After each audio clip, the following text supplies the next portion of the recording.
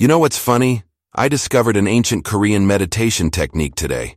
It's called Sun Mudo, and I learned about it from this monk, Sang Hyeon, at the temple. Isn't that fascinating? It's been quite enlightening, and has really sharpened my focus. You might like to try it, you know. I've heard it helps with emotional stability, too. Have you ever tried meditating? Speaking of discoveries, I remember our midnight street soccer games.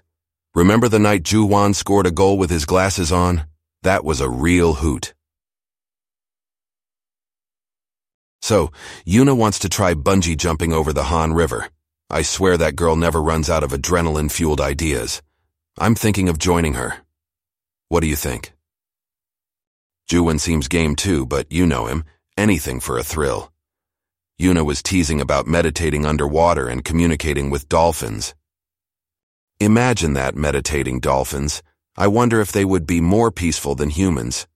You know, kneading and shaping dough is similar to meditation for me. It's about focusing on the moment and feeling the dough beneath your hands. There's a certain tranquility to it. I think the same could be said for any creative endeavor. Do you ever feel that way when you're working on your passion projects? Oh, and next time you fancy some ramen and macchioli, give me a heads up. You never know. We might just learn something new from each other. Yuna, Ju-won, and I have planned to have some later in the evening. One thing's for sure, something interesting always happens with our gang. Don't you think our everyday conversations can make up an interesting sitcom? Sure would be more interesting than half the stuff on TV these days. So speaking of trying out new things, I attended this pottery class today, under a lovely woman named Sun-hee. Isn't it amazing how pottery, just like cooking, demands patience, accuracy, and a certain kind of rhythm? There is something about turning a mound of plain dough, or in this case clay, into a beautiful piece of art, be it a delicious pizza or a handmade dish.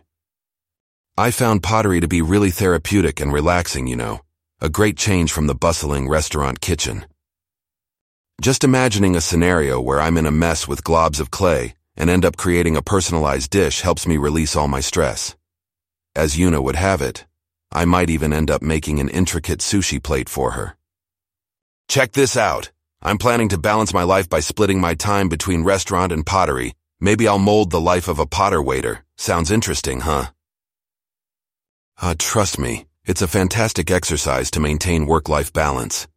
Remember how we always wish to escape the digital chaos and just dive into an activity where we can reconnect with our natural self?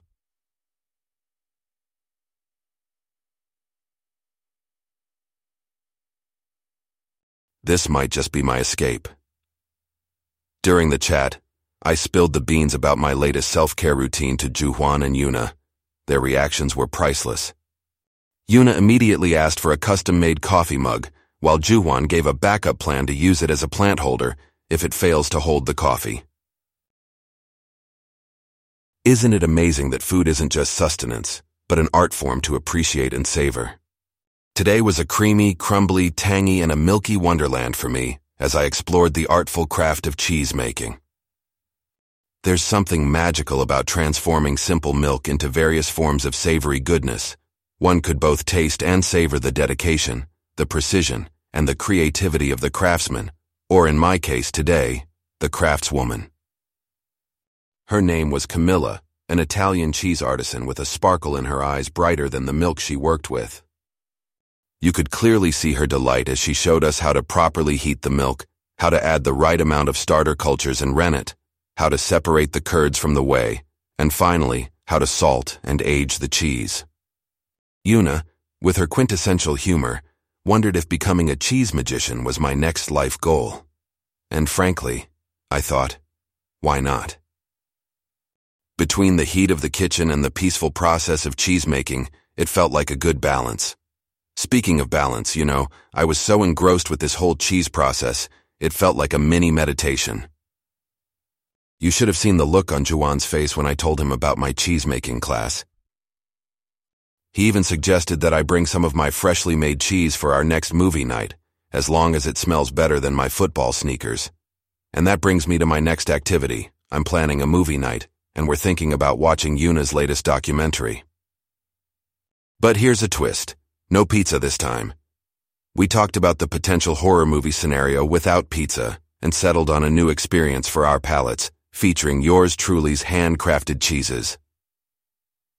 Now the crux of the matter. Do I slide my newfound cheese love into my culinary adventures at the Italian restaurant at Ide 1? Camilla's magic hands have certainly inspired me to take my cooking journey to a notch higher. It's these small but transformative experiences that keep reminding me why I fell in love with food and cooking in the first place. But the journey doesn't end here, my friend. You know that my love for culinary exploration will keep pushing me to try out new things and improve my craft. After all, the day we stop learning and experimenting is the day that we stop growing, right? All right, my friend, I've quite exhausted my words for today. It's time for me to dive back into the hustle and bustle of the restaurant, armed with my recent cheese wisdom and this renewed energy.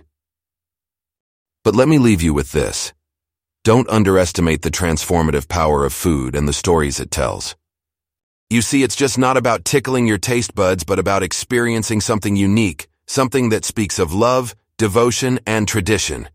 On that note, I'll catch you soon, my friend. Have a great day.